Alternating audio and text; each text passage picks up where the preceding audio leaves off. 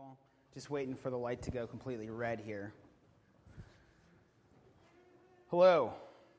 So today is the third Sunday in this particular series, and if you haven't picked up on it, we're dealing with false teaching, false influencers, false prophecy, false gospel, false narratives, in order for us to start our year off on talking about leadership and what it means to have a true influencer, a true leader, a true teacher, a true prophet, a true narrative.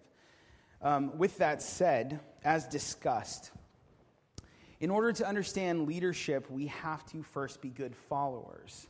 That's the first thing that we talked about, and that's, of course, exemplified in Christ. And in order to keep from being unduly influenced, we need to understand the gospel of Christ, which is what we talked about last week. And we need to understand the gospel of Christ with all of its ugly truths about our personhoods and about our need for redemption. We have to understand the gospel in its proper context and not just what we want it to be. And this is because there are false gospels that are out there, as Christ said there would be. They float around all of us, and there are more to come on the horizon. If you just listened to the Olivet Discourse in Matthew, he talks about more to come on the horizon. Those gospels are self-proclaimed truths, which pretend to be the gospel of Christ, but in actuality are only a caricature at best of the gospel of Christ. And at worst, they are outright heresies. Many in the church, according to Scripture, will hold these gospels, and some will be what we call heterodoxy, and that just means kind of true, but we're not really sure. So being enough of truth to say that it could be true, but then it produces weird fruit. We call that heterodoxy. Some of them, of course, will be outright heresy. Heresy is basically something that will define a Christian as not actually being a Christian at all. Paul calls them apostate. He says that they should be called anathema. These were his words in Galatians. So open your Bibles to the book of Galatians, chapter 1, 6 through 9. This is what it says. I am shocked. I am shocked that you are turning away so soon from God who called you to himself through the loving mercy of Christ. You are following a different way that pretends to be the good news, but is not the good news at all. You are being fooled by those who deliberately twist the truth concerning Christ. Let God's curse fall on anyone, including us, or even an angel from heaven, who preaches a different kind of good news than the one that we preach to you. I say again what we have said before. If anyone preaches any other good news than the one you welcomed, let that person be anathema. Let that person be cursed. The issue of staying true to Christ is a gospel issue. And Jesus is, of course, although apparently we can't take that for granted these days, at the heart of the gospel. To have the correct gospel is to have a correct understanding of who Jesus was in human history, who he is at this very moment in time, and who he will be when all things are summed up and said and done. And if you change any of these points, then you do not have a correct gospel. If you change any of these points, then you do not have a correct gospel. Your form of the gospel is, in fact, a perversion. It's a perverted one. And this is because Jesus is not just simply a historical figure. Jesus is a definer of history.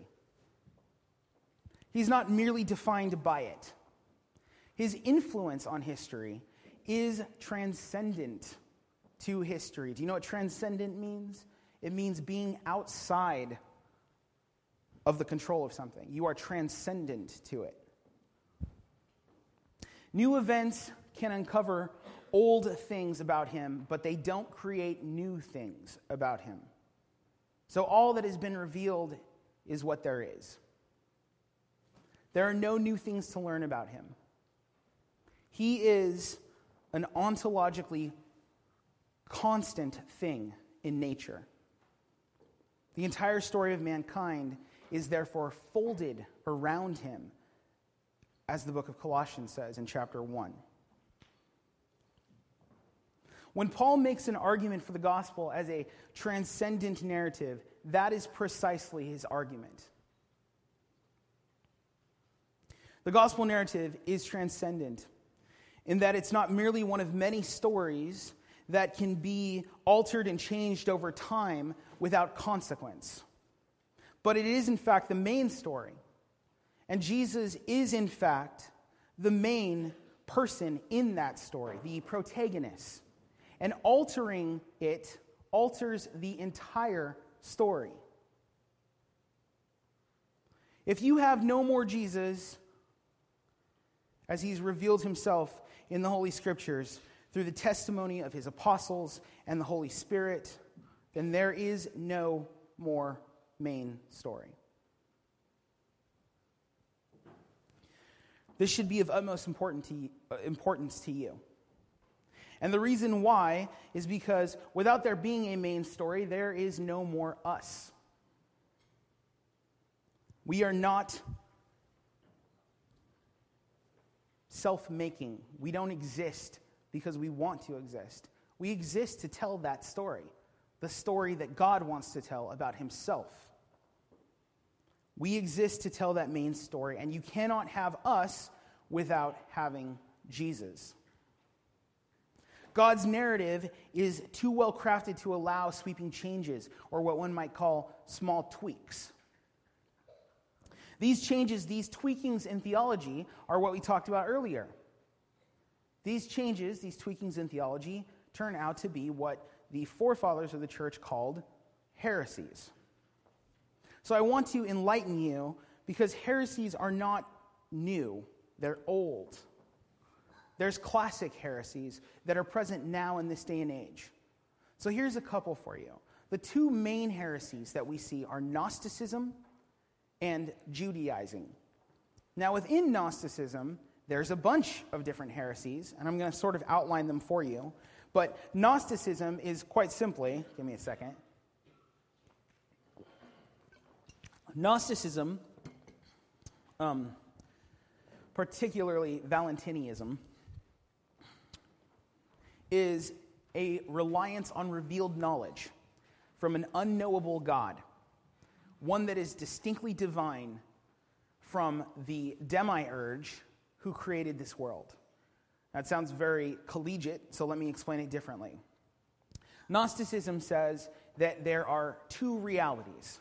One is the created reality, and one is the spiritual reality, and that we are locked into the created reality, but that's not our true essence or person. Our true person, according to Gnosticism, is the spiritual reality. And the Creator God has locked us in this world and is trying to keep us here. So the point of our existence is to escape the physical world and transcend into the spiritual world from which we came but have never understood because we've forgotten it. Now that may sound fanciful, but we'll talk about that a little later. In Gnosticism, there's different beliefs. There was a guy named Marcion, and he had something called Marcionism. And he believed that the God of Jesus was a different God than the God of the Old Testament. There was a guy named Montanist. Montanist. Montanist relied on prophetic revelations from the Holy Spirit. He believed that nothing was completely revealed, that it was always revealing itself through the Holy Spirit, that there were new things that we could learn, and new ideas and interpretations as long as the Holy Spirit would fall on you and give you these new interpretations. Then, of course, we go to the overarching category of the Judaizers. The Judaizers were those who believed that Christ's followers still had to come under the law of Moses in order to be saved. And those are only a few of the early heresies, and I could give you more. What I would suggest is, if you're interested in it, because it is a very interesting thing, go and read Bruce Shelley's Church History in Plain Language. We have digital copies and physical copies in the church, and you'll see for yourself that the heresies are plenty. Tweakings to the story of Christ. What's important to note is that all of these tweaks are tweakings to the story of Jesus Christ and his specific nature. It should also be noted that none of those are unique. They repeat in history over and over again. Gnosticism in particular, the big one, the one that encompasses things like Montanism and Marcionism and Doceticism, and I didn't even explain Doceticism, did I? But it goes across the board. Gnosticism is something that is particularly virile in today's day and age. It's been around the block, and it continues to find many audiences. It is a large, large part of Jungian psychology and its practices. And it's deeply linked to the satanic work of Aleister Crowley. It's present in today's Christians, even, who speak of other gospels and place emphasis on various works, such as the Gospel of Thomas or the Gospel of Truth, the Gospel of Judas, the Gospel of Mary. Those are Gnostic works.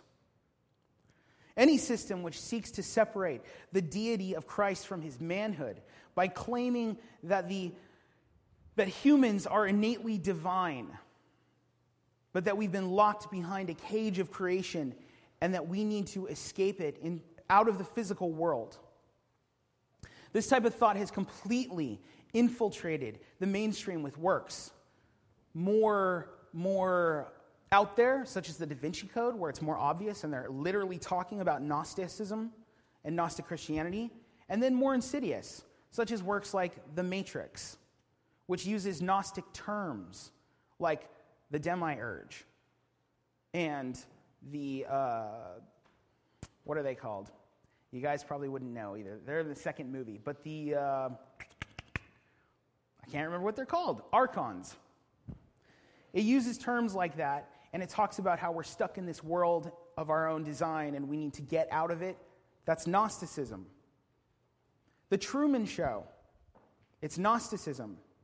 The main protagonist in Gnosticism, her name is Sophia, and she created the world by accident, and she has come into the world to save it, according to Gnosticism, by opening up the mind of people. Watch The Truman Show. The woman who helps Truman escape this world, her name is Sophie. There's more to it. Truman, true man. I'm telling you, go and check it out. Transformers, talking about the Allspark, the divine spark that needs to return to the source. V for Vendetta directly quotes Aleister Crowley. Pleasantville, black and white. What brings color to the world? Knowledge of sensual things. Gnosticism is popular. It teaches that Christ frees us from our lack of knowledge, rather than the biblical teaching, of course, which is that Christ frees us from our sin. Not our lack of knowledge, but our sin.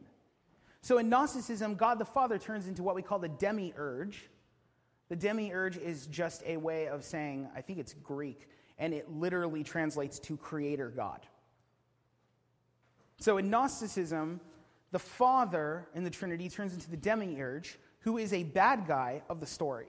And Jesus is turned into, get this, the snake in the Garden of Eden, who frees us by giving us knowledge.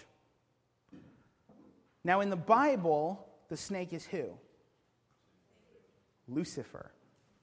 But in Gnosticism, the snake is Jesus. Yet many Christians claim that the Gospel of Mary, the Gospel of Thomas, the Gospel of Judas, all of these being Gnostic works, are somehow biblical. It teaches that, Gnosticism teaches that we can become like God. Doesn't that sound familiar to you? This is what Linda Johnson, who's an occult expert, says about Gnosticism. The Gnostics were profoundly disturbed by some of the stories in the Jewish Torah, the first 5 books of the Christian Bible. For example, according to the Torah, God plants the 2 trees of knowledge and immortality in the Garden of Eden, yet forbids Adam and Eve to eat from them. He warns the other gods, the Elohim, that if humans should taste omniscience and everlasting life, they will become divine like God himself, and this must be prevented at all costs. The Gnostics, however, felt that if God was truly good, he wouldn't want to keep these divine gifts from humankind, and therefore concluded that the God of the Old Testament is evil, a malignant being who traps human souls in the world of matter that he created in order to keep them subject to his own power. They believed he must prevent them from realizing their true nature, that they are divine beings from a kingdom of light which transcends the world of suffering in which he keeps them enslaved. This alternate reading of the book of Genesis can be found in the Nag Hammadi texts on the origin of the world and hypostasis of the archons. Does that sound familiar to you? That we are divine beings who need to escape our suffering? That's not the gospel of Christ. The Gnostics also believe that beyond the Creator God lies the true supreme being, the existence of whom God, the demiurge, doesn't recognize because he's blinded by his violent temper and jealous. It was this supreme being that they maintained who sent Christ to earth in the form of a snake to rescue Adam and Eve from the Garden of Eden. In other words, it was Christ who appeared to Eve, according to the Gnostics.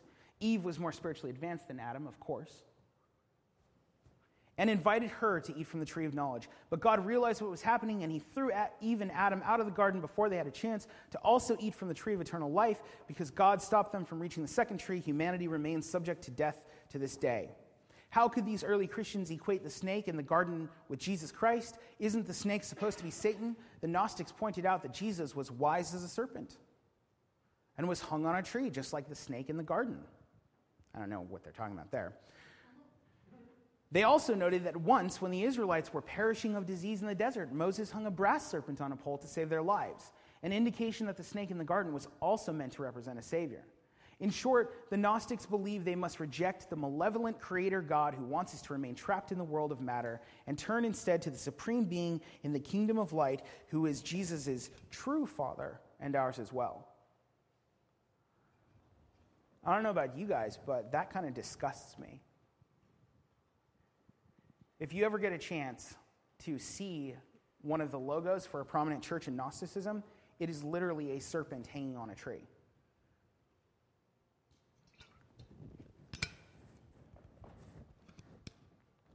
Gnosticism is hugely prevalent in our day. We see it, for instance, in white supremacy.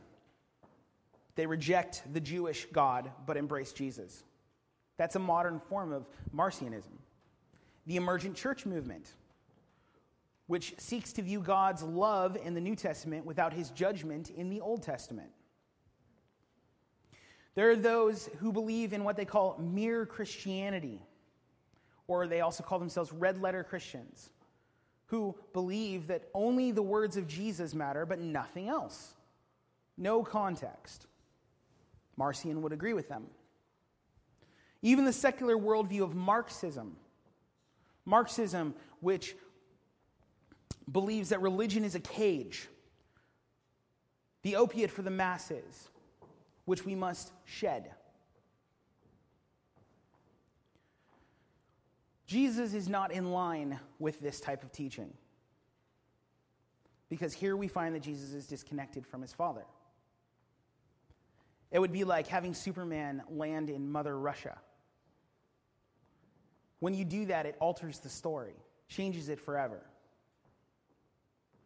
How does that work when Jesus clearly states that he does the will of the Father, or notes things like, I and the Father are one?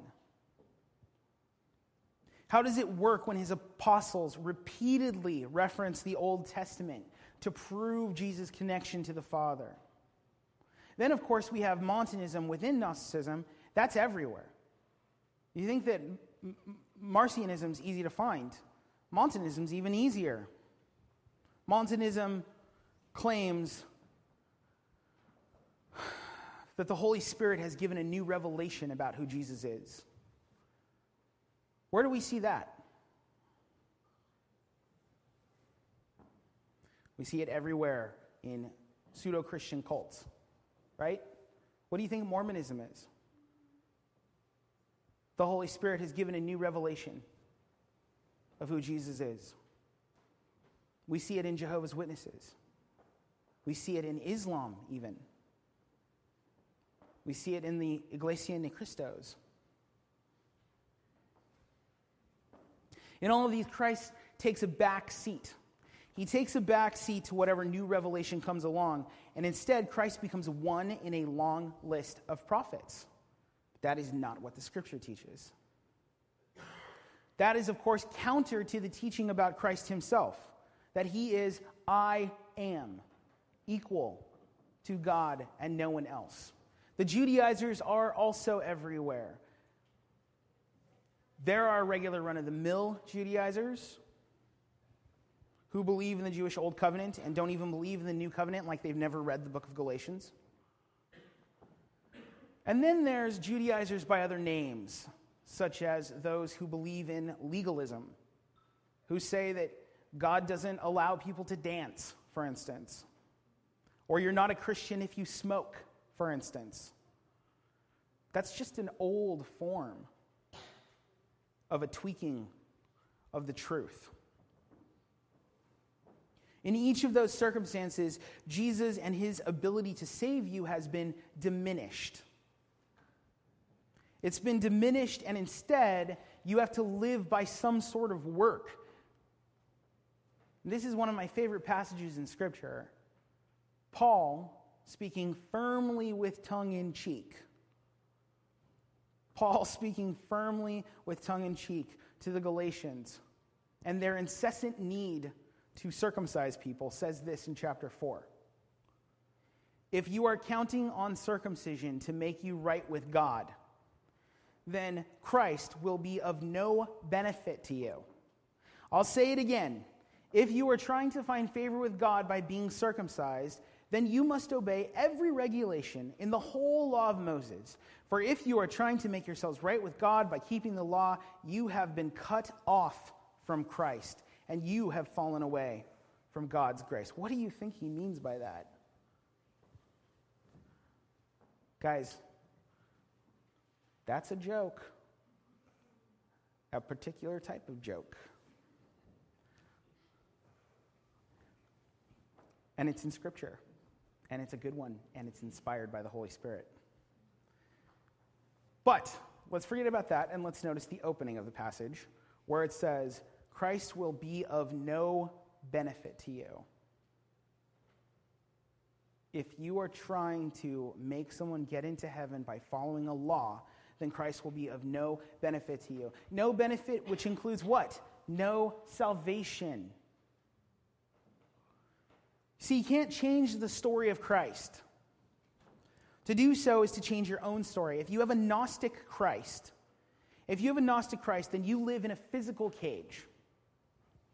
The Creator God didn't make you, he caged you. If you have a Gnostic Christ, then you shouldn't enjoy creation. Creation is at best an illusion and at worst a deception. You should hate it. And those who look out into the world and see beauty everywhere and marvel at the handiwork of God, those people are fools because they are being fooled by a false creator, a demiurge. According to that belief, there's a deeper knowledge that we're supposed to attain, one that denies existence for transcendence. According to their own works, God and Satan are inverted. To them, the Christians worship the devil because he is the creator God, and their true Jesus is Satan, the serpent in Eden. In the Gnostic view, you are not a person made in the image of God.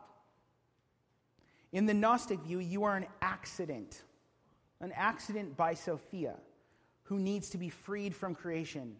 If you have a Marcionite view, then your ideas like justice and mercy and self-value get replaced with formless and esoteric love. There's no definition to who you are and who you should be.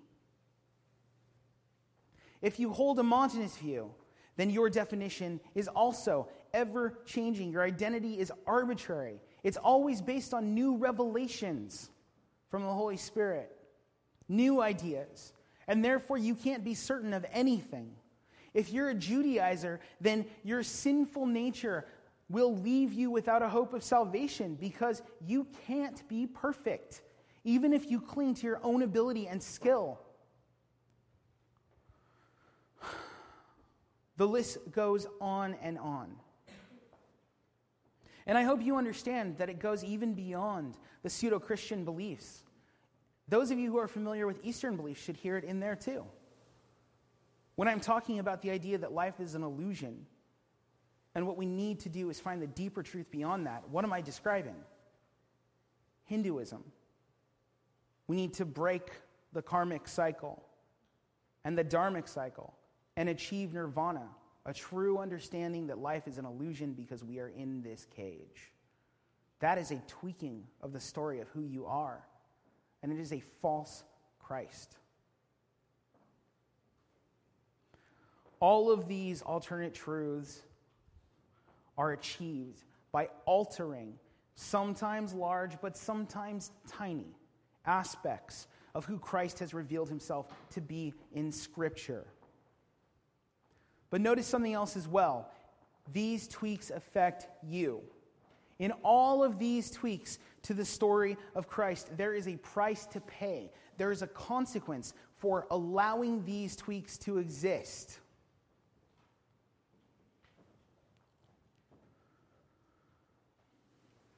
The consequence is your very understanding of yourself as a human being. And that's because God's narrative is crafted perfectly. It doesn't need tweaking. It has the correct equilibrium, the correct balance. And when the world bases itself around God's narrative, it flourishes. It thrives. But it also crumbles when the world rejects God's narrative and God's role in it.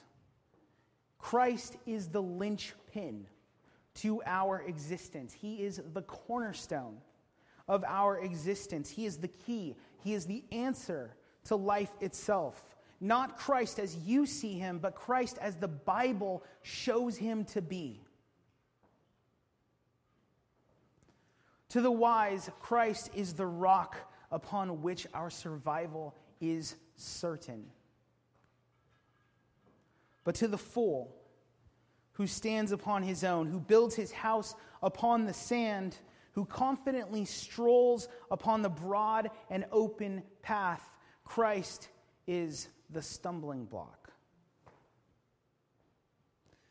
Be you a false prophet of pseudo-Christian persuasion, or a false prophet of the pagans.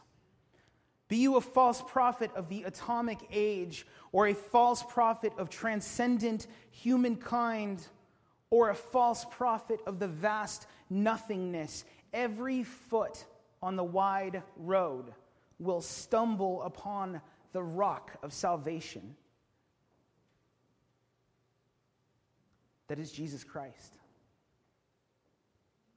And every traveler will one day bend the knee and call him Lord, either behind the gates of hell or within the gates of Zion.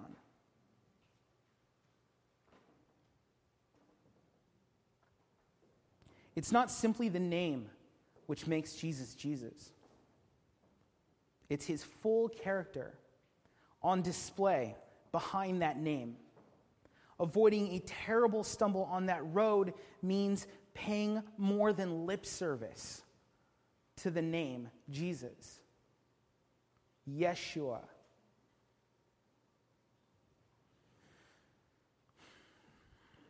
So we know that we have to be willing to follow in order to recognize leadership. And we know that we must know the true gospel to recognize a false gospel. But here I say to you that you must have the true Christ to truly know anything, including yourselves. Without knowing Christ, your life is a mess. You may be a rich man. You may achieve fame. Excuse me. You may become a celebrated academic, but if you do not recognize the Christ of the Bible in your life, if you supplant him with something else, even a Christ of your own design, it will come at a dire cost to you. Because only the true Christ, who existed in real time and space 2,000 years ago and to this day, is capable of marrying all things into harmony in this life. And only the true Christ is capable of saving you in the next. But to recognize the true Christ, then, is also to recognize your true selves. And as the scriptures say, oh, wretched creatures that we are.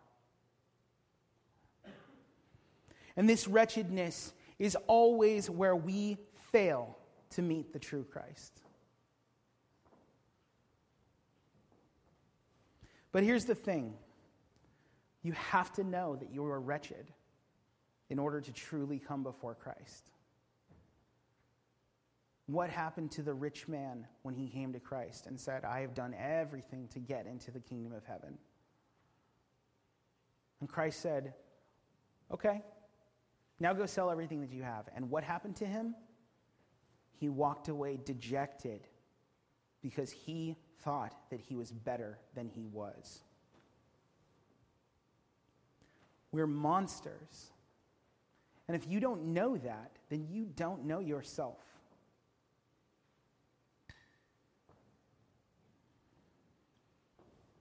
Kabbalah, which in my opinion is the earliest tweaking to the story. It's a Jewish religion. It's a Jewish mysticism, if you will. Kabbalah teaches that God wanted to look upon himself. And so he turned himself into a man so that he could look in the cosmic mirror and recognize that he was God.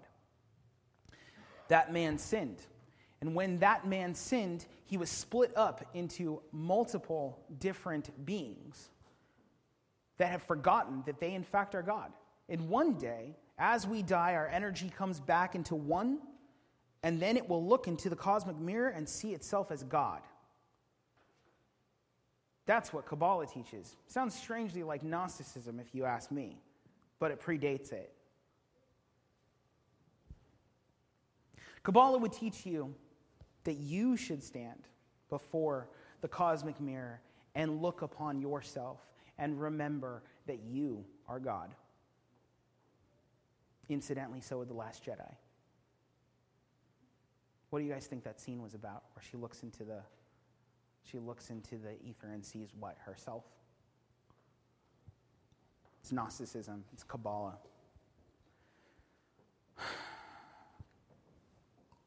I want to warn you that when you stand before the cosmos and you stare into your soul, what do you think you're going to find? You will find that you are a perversion.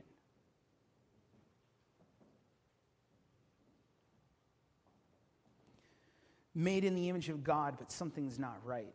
Like in those horror movies where somebody walks past a mirror and there's like something off about the reflection.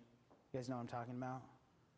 Something's not right when we stand in the cosmic mirror, when we look at ourselves. Something's off heater, which by the way is a Kabbalic term. Something is vile about our reflection.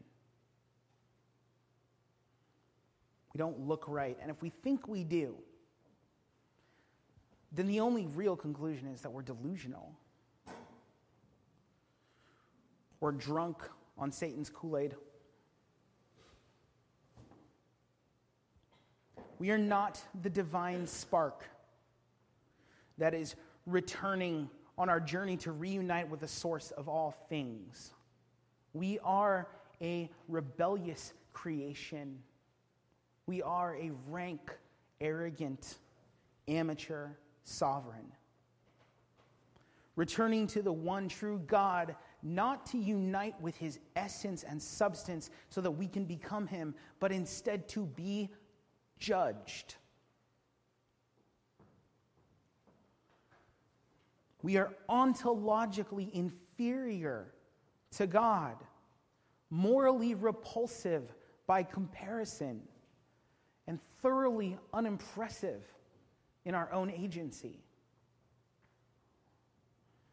We cannot be ontologically like God, but we are made in his image.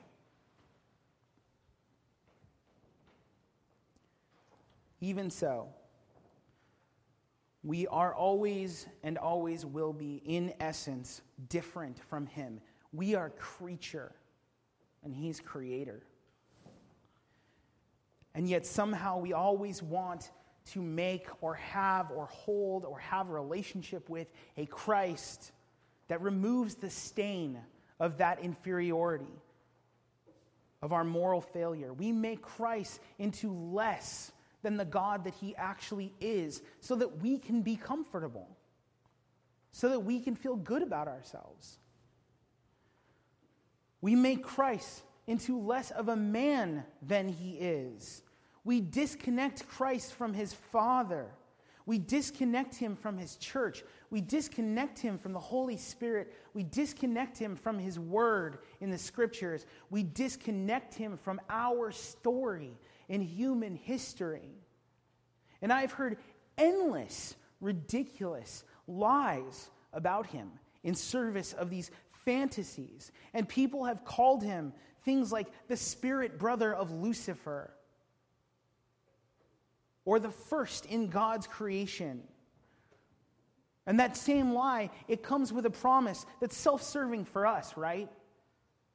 Because that means that we are equally God's children. That makes us look really good.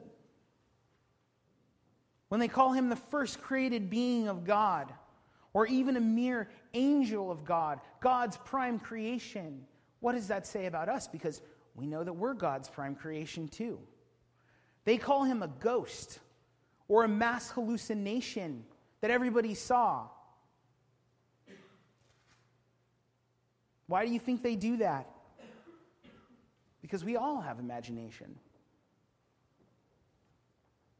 They call him a mere prophet that any of us could be. They call him a good teacher that any of us could be. They call him a mere avatar as any of us could be. They call him a good idea as any of us could have. They call him whatever lowers him and lifts themselves up. Because at the end of the day, it is the goal of mankind's foul and sin-tainted heart to become God. And you can say, no, like that's a certain subsect of people, and I've never believed that lie. But what you have to note is the essence of what I'm talking about. The essence of the idea that we can know right from wrong or good from evil on our own. It's not about where we come from or are physically made of, but instead, what I'm talking about is whether our faculties are intrinsically connected to a moral standard. Do we get right and wrong in our hearts? In Eden, our moral standard was God, just as it will be when kingdom come. But Satan told Eve that her moral standard didn't need to be defined by God anymore. That she could be on the same level as him, defining for herself by the lust of her eyes what is right and wrong. And after Eden, our moral standard is no longer God, it's us. You don't need to define your new moral standard at the root level to have planted the idea. And that's why the Bible views this as an issue of a sinful heart. Not of a sinful action, but of a sinful heart. Because out of the sinful heart grows a fruit of sin. That's how you know that your heart is the problem. And so it may look like, for one person, calling Jesus Lucifer's brother. Or it may look like thinking that it doesn't matter if Jesus is actually real, as long as he serves a purpose for us. Or it may look like thinking that Jesus is God, but not thinking that he is going to judge the evil and throw the evil into a pit of their own destruction. All of those things come from a sinful heart.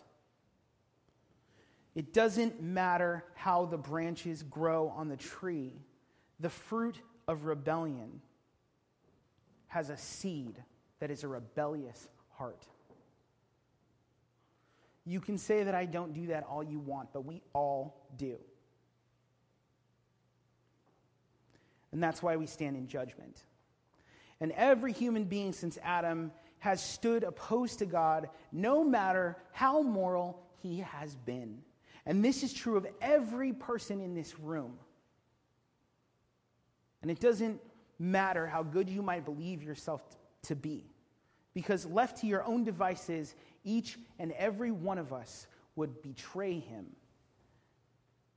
and trade him in for a false god of our own making. And what's worse, we would do it willingly. And we would do it with bellies full and pleasant dreams, all the way into hell. And so I'm going to be vulnerable with you for a second. I know this super well.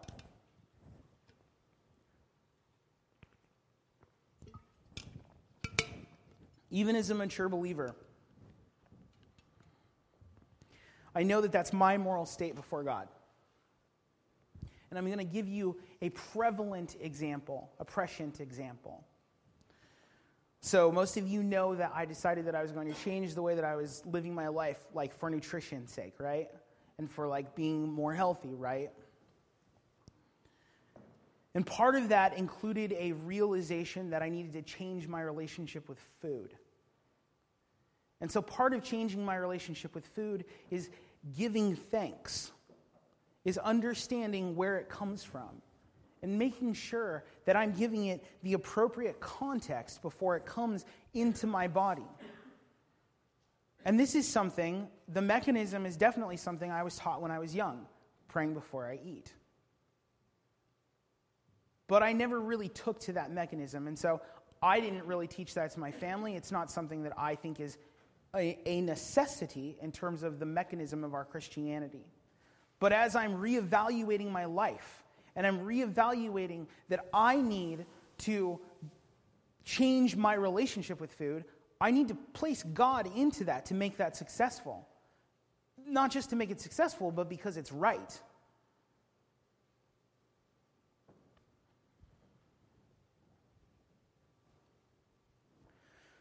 But I've had a hard time with that. I find myself halfway through a meal forgetting to pray. And when I say pray, let me be clear. My entire life, I've always had the thought process that I'm thankful for my food. And I do thank God for my food. But I'm talking about taking an inconvenient moment to thank God.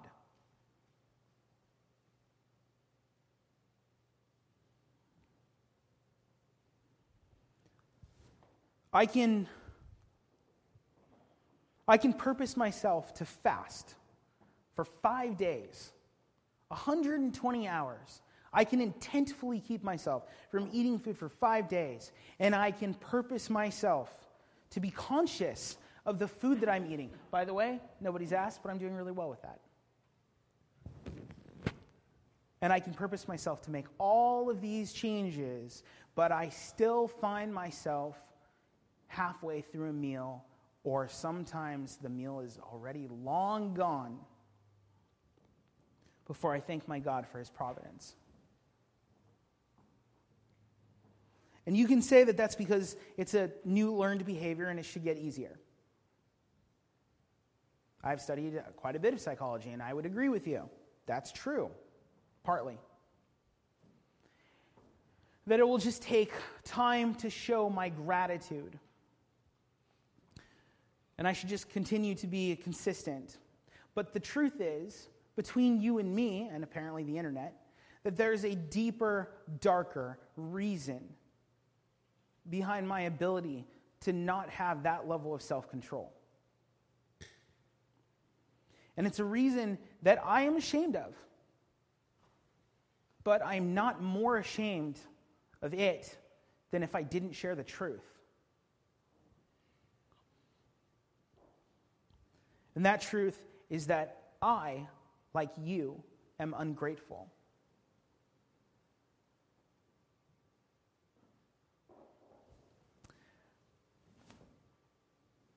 I am an ungrateful monster.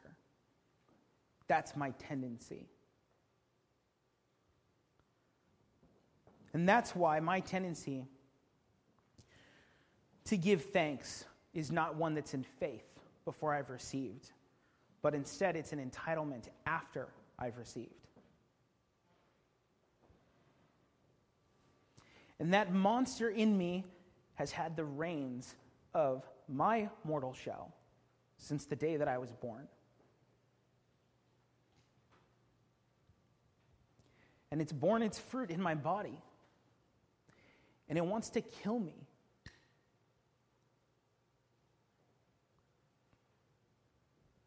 In a very literal sense.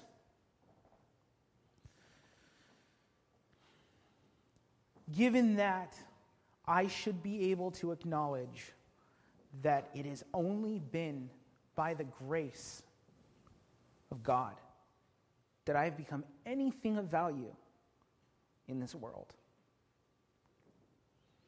And it continues to be only by the grace of God that I can live victoriously. Even as a man, born in the church, raised in a land of prosper, entrusted to a godly family, mentored into leadership my entire life, having been a Christian for 35 years, having been in ministry for 20 years, having been a pastor for 15 years, I still continue to unpack God's graces, which are new every morning. And I am also and ever deeply impressed with just how undeserving I am.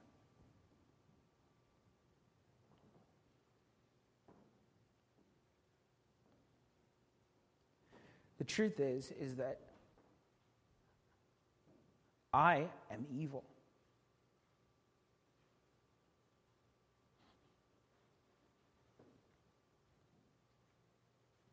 But in Christ,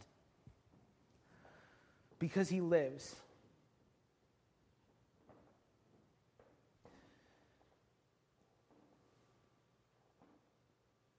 because he imputes upon me his righteousness and empowers me with his Spirit, I'm righteous and I'm holy. And I'm his adopted child, an undeserving heir to his kingdom and his riches. And he did this for me, and he did this for you. And he came for me in my sin to offer me repentance and a faith beyond wishes. And yet he warns us despite all this, despite his grace, that wolves will be coming. They will come and they will take his name. And they will do this by looking like you, by wearing clothes of sheep.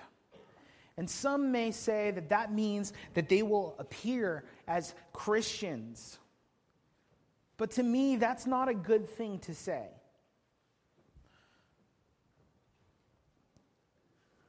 Sheep are stubborn. Sheep are foolish. The reason why they have to have a shepherd is because they will eat and eat and eat until there's nothing left.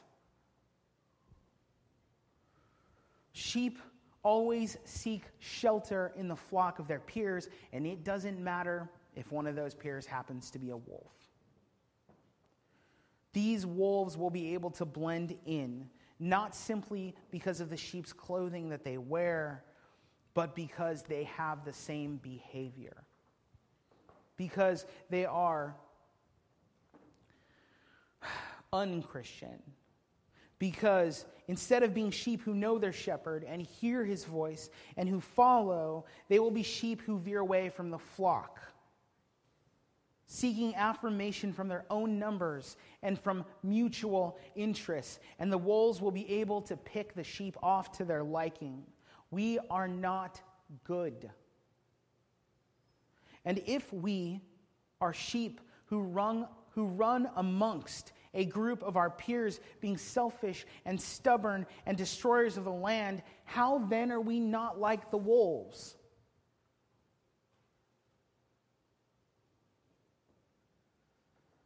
Why? Because we don't have teeth like wolves? Because we don't kill each other? Do you know that sheep will actually eat meat?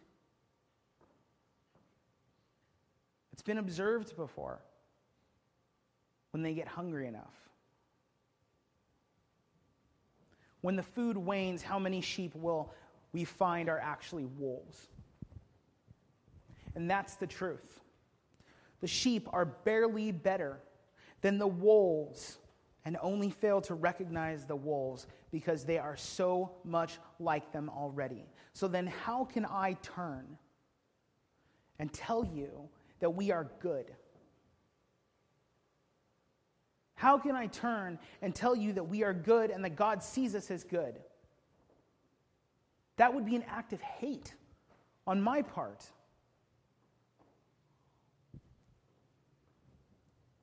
It would be hateful sabotage on my part. Yeah, maybe you're right. It wouldn't be hateful sabotage against you. That's true. Telling you that you're good might stave off some of your insecurities. It might put you in a better mood for that day. It might help your self-esteem. But it's hateful. It's hateful against the God who saved me.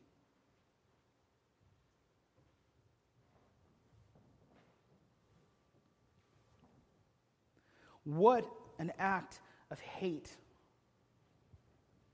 against the God who saved me and who saved me from my sin. How could I do that to him?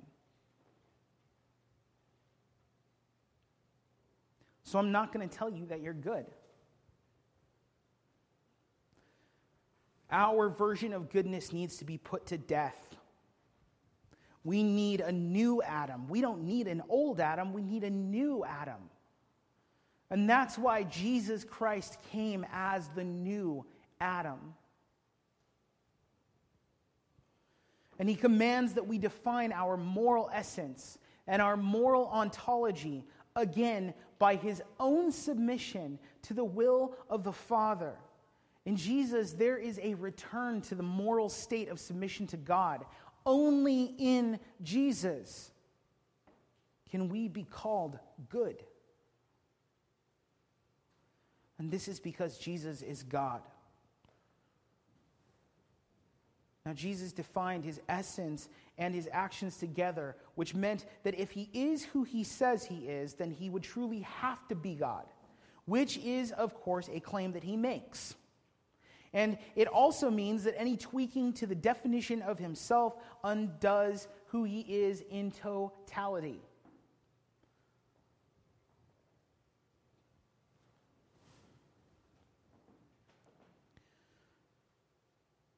Yet, there are still reasons why people feel that they should alter Christ's narrative. They do it for political gain. This is like the beginning lie that can be seen in Satan's rebellion. It's the trifecta. He wanted God's throne. He wanted God's power for himself. He wanted a lack of responsibility to God's order, but his campaign to enlist us in his rebellion, that's political. It's a political campaign. He might as well be saying in every new movie that comes out or song that comes out or any of these various things in the media, vote for Satan. Because that's what he wants. It's a joke to us when Christian Bale gets up and says, "Hail Satan," or I win this award for Satan. He just won, a Golden Globe for Vice, where he portrays Dick Cheney. He offered this award to Satan. And you know what the Satanic Church did? It tweeted out that was great. Yeah, it was meant as a joke, but guess what? It's not a joke. Is it funny? It's arguable. But it's not a joke. There's so many churches that are built upon the back of social movements that could be listed here. They alter Christ in order for political gain. So many churches. Go to the South, and you can see that's what the messages are. Hey, go to Portland, and you can see that's what the messages are. They think that our responsibility is to bring the kingdom of God here on earth in the same form as the zealots who wished for Christ to bring the kingdom of God to overthrow Roman rule. But Christ didn't do that because that's not who Christ is. Is it any wonder that a large degree of our political populace in Washington would view themselves as Christian? Why do you think they do that? Not because they are. People alter God's narrative because they have a goal of personal gain. How many channels can you flip through before you come across the megachurch pastor who lives and looks like Jesus is blessing him by taking the money from those in his congregation who don't? You guys hear the one about the pastor who bought his wife a Lamborghini? That was a couple weeks ago. Do you know what happened a month later? Or a week or two later? Turned out that he was having an affair.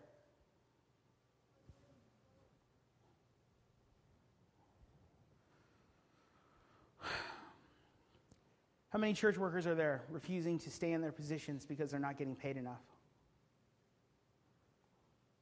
Yeah, the scripture says that we are supposed to take care of those who work for the church. It doesn't say that we go into work for the church because we are trying to get a particular salary. It says it's because we have a calling. What does that have to do with money?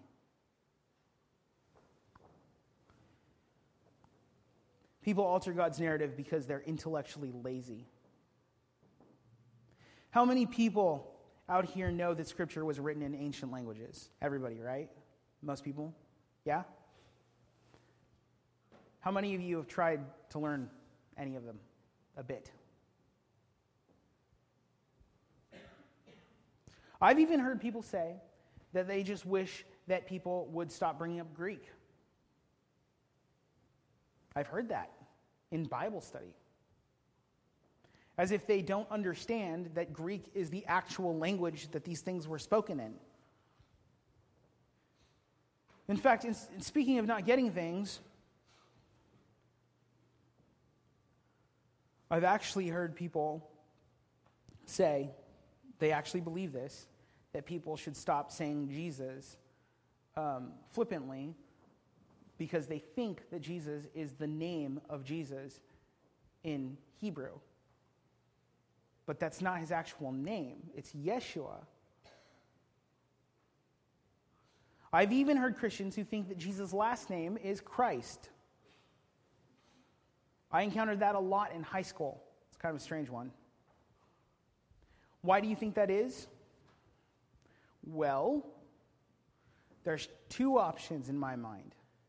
If you spend a lot of time with me, years, your whole life with me, and you don't know my last name, or my actual name, or the language that I speak, you are either lazy at best, or you're stupid at worst. This is why I prefer the term stupid for Jesus when dealing with Christian culture.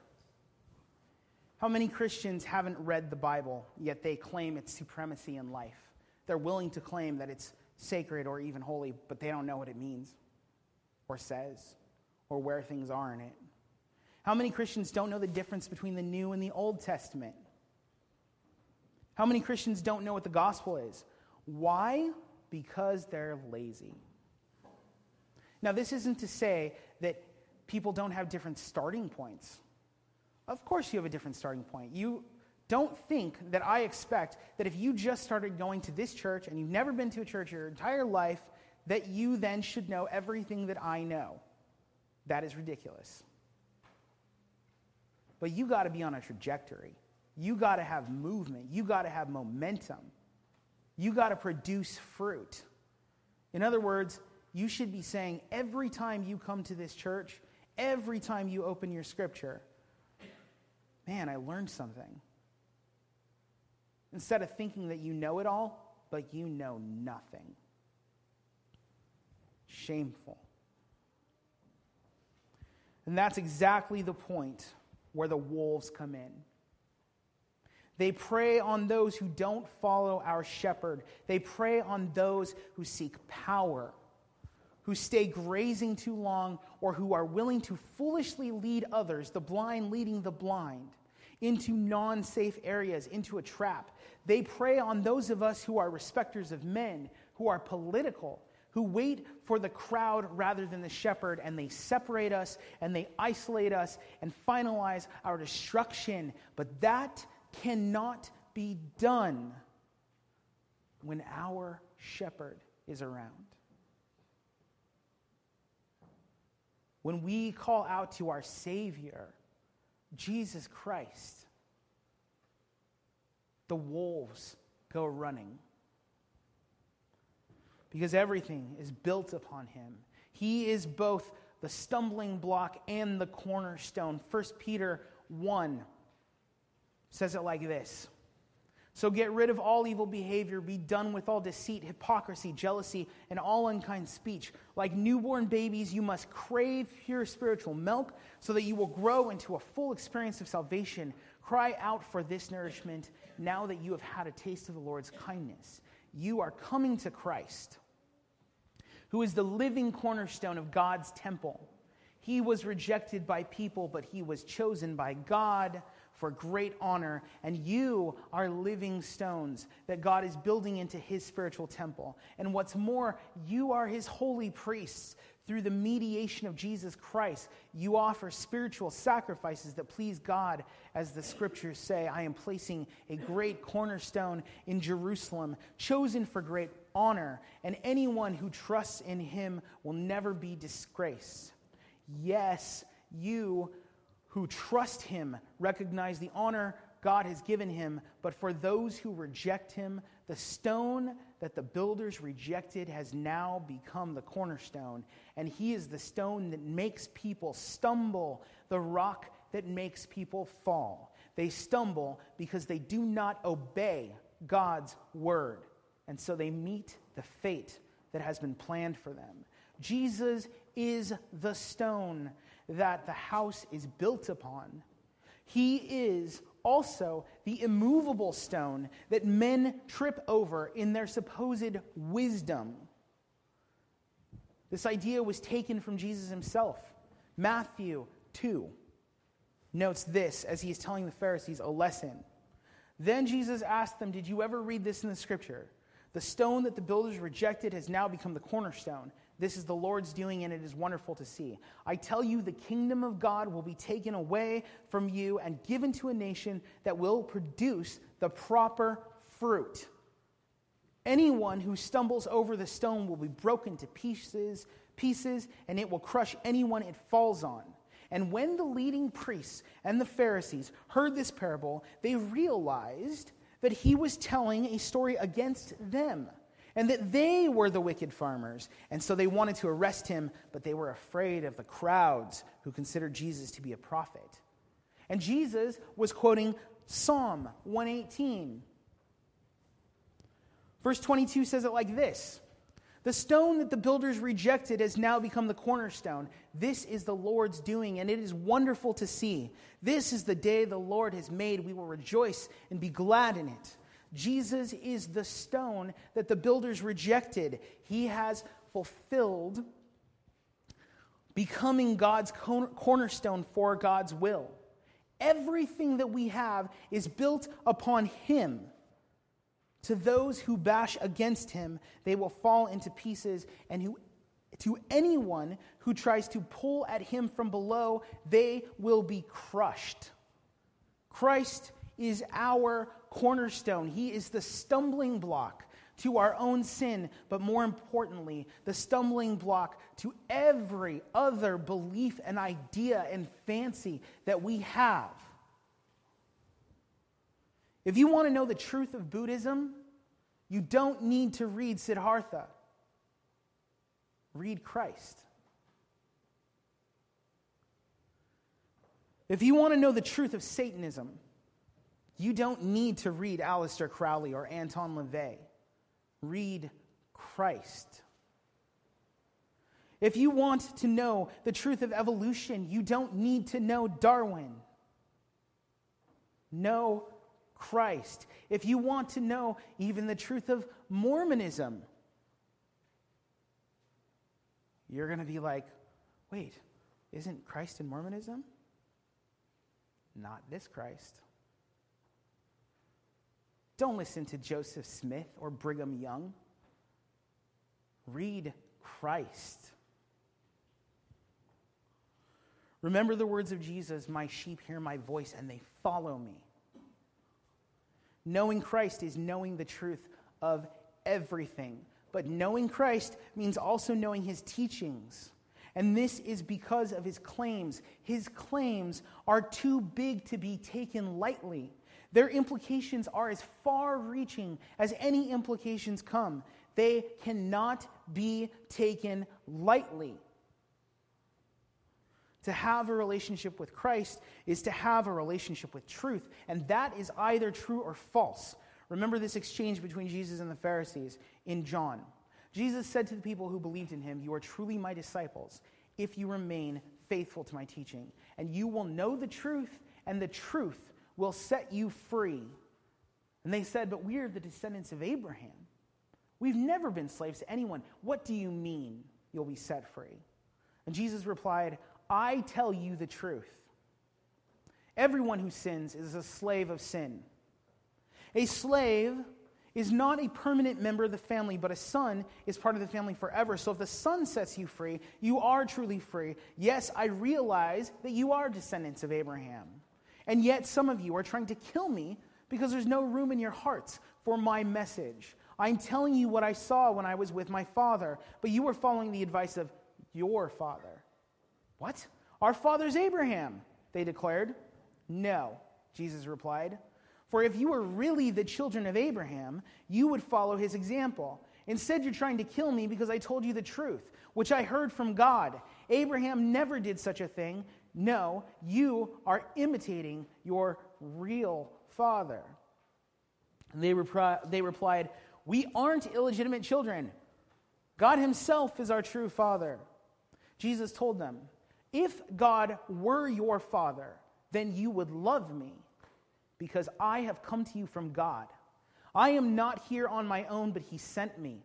Why can't you understand what I'm saying? It's because you can't even hear me, for you are the children of your father, the devil.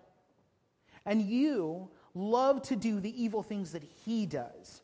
He was a murderer from the beginning, and he has always hated the truth because there is no truth in him. And when he lies, it is consistent with his character, for he is a liar and the father of lies. So when I tell the truth, you just naturally don't believe me.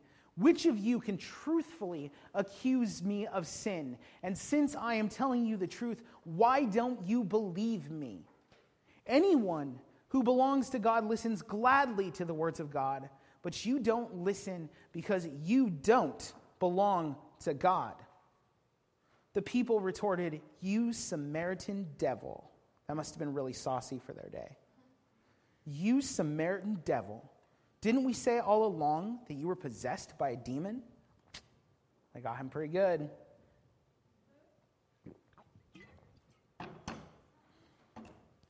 "No," Jesus said, "I have no demon in me, for I honor my Father, and you dishonor me. And though I have no wish to glorify myself, God is going to glorify me. He is the true judge. I tell you the truth, anyone who obeys my teaching will never die." The people said, "Now we know that you're possessed by a demon. Even Abraham and the prophets died. But you say, anyone who obeys my teaching will never die. Are you greater than our father Abraham? He died, and so did his prophets. Who do you think you are?" Jesus answered, "If I want glory for myself, it doesn't count. But it is my Father who will glorify me. And you say, he is our God, but you don't even know him. I know him.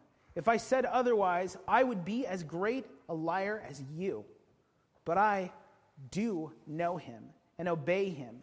Your father, Abraham, rejoiced as he looked forward to my coming. He saw it and was glad." The people said, "You aren't even 50 years old. How can you say that you've seen Abraham?" Jesus answered, "I tell you the truth, before Abraham was even born, I am."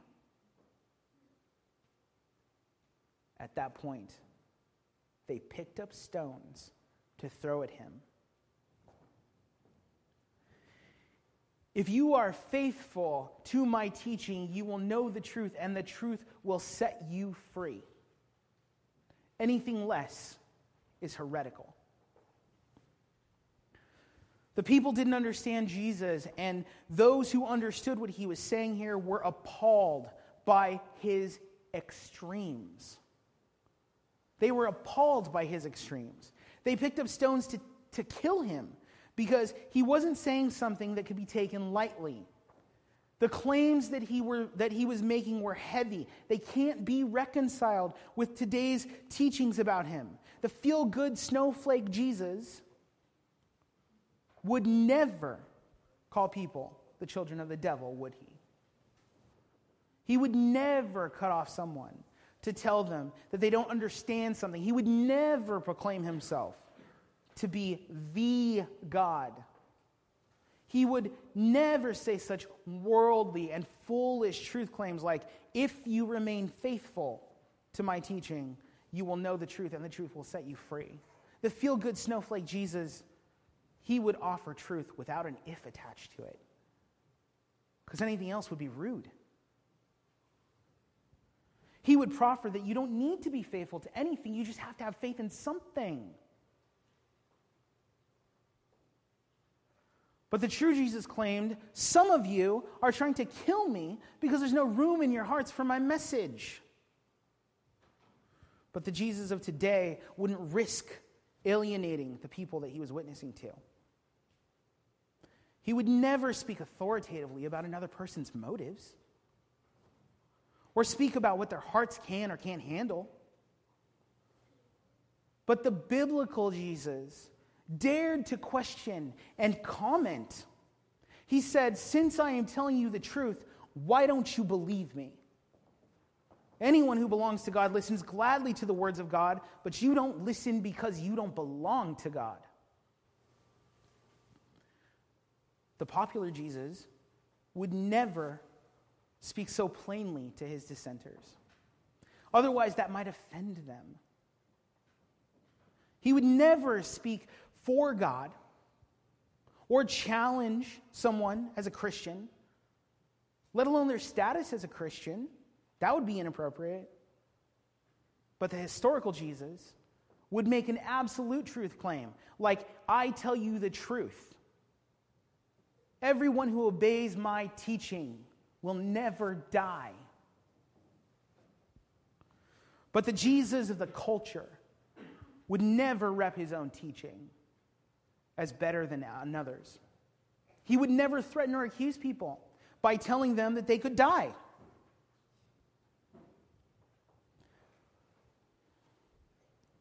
I'm reminded now of Ocarina of Time. There's a very wise character in it who says, hey, listen. Jesus wasn't a good teacher. As Lewis aptly postulated, he wasn't the first person to say it, but he was the first person to format it this way. Jesus was either a lord, a liar, or a lunatic. Jesus is the Logos. He's the source of all things, of all knowledge and all truth. And yet many Christians do not believe that Jesus is the source of knowledge and truth. They are perfectly content viewing Jesus as a good teacher and nothing more. Even those who assent to the idea that Jesus is God or his Son want to do so without receiving the truths that he gives us about who he is. And every time I hear one of you laugh at me or smirk at me because I call you to judge your version of Jesus against the Scripture, which reveals him on every page,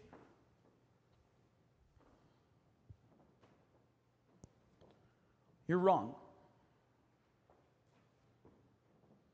And you're in judgment.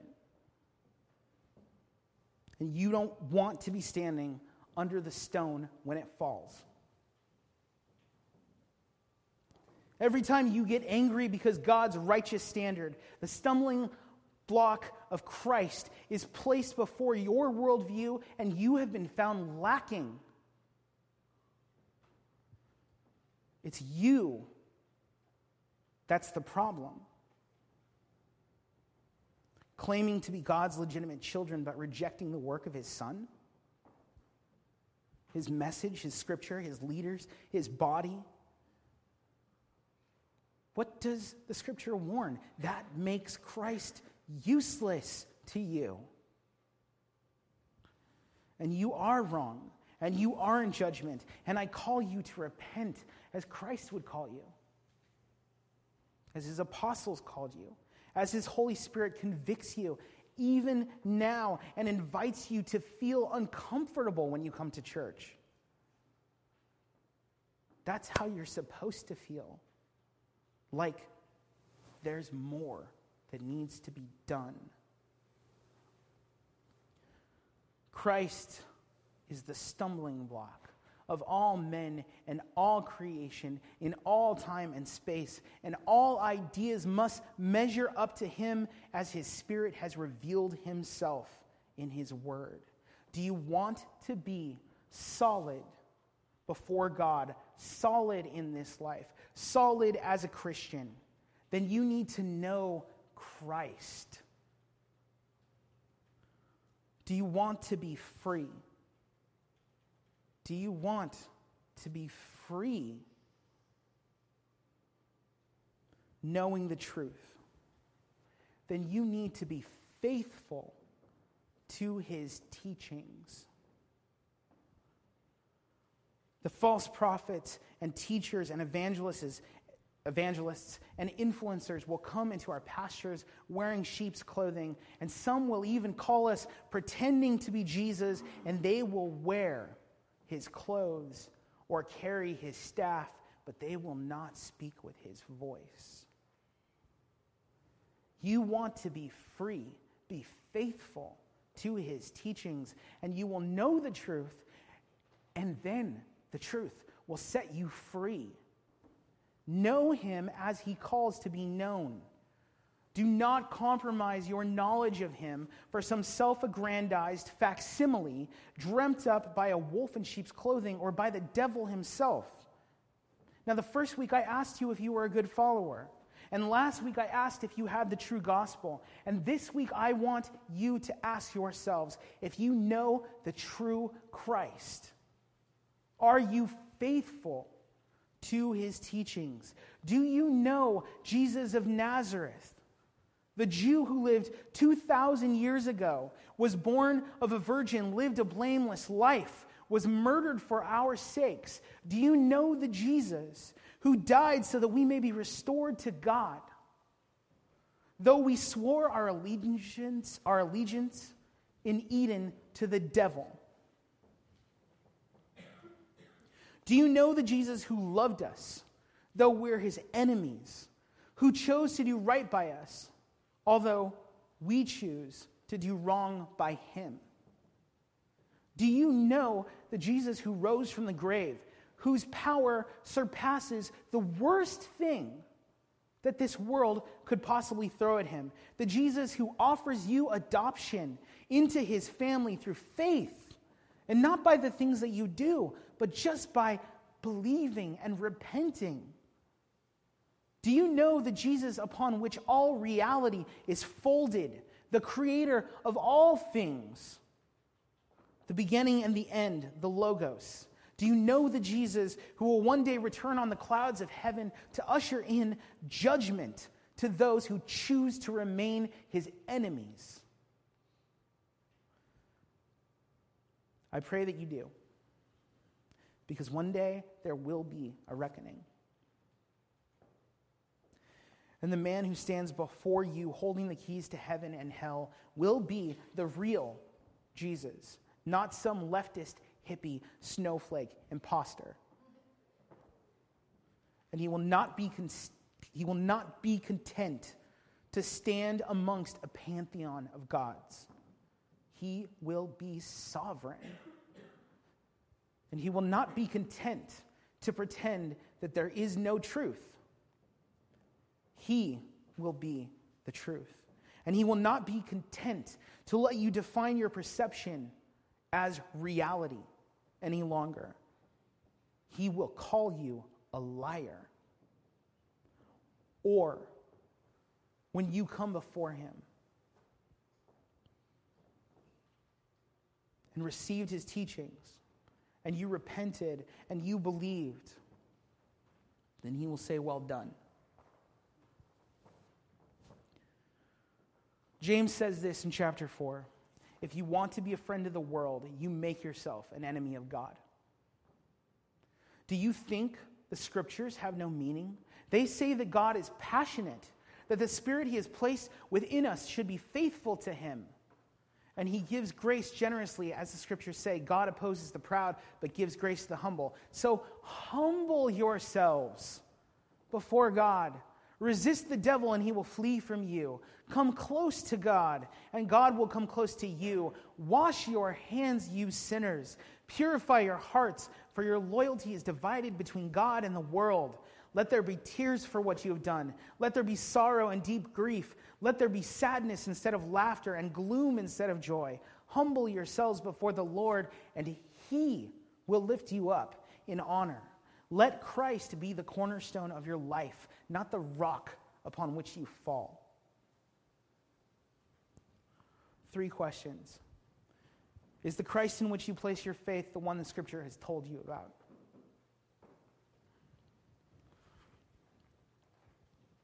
Is the Christ in which you place your faith the one the Scripture has told you about? 2, in your life, is Christ more your cornerstone or your stumbling block? And then 3, how aware are you of a false Christ when you see him? Have fun discussing.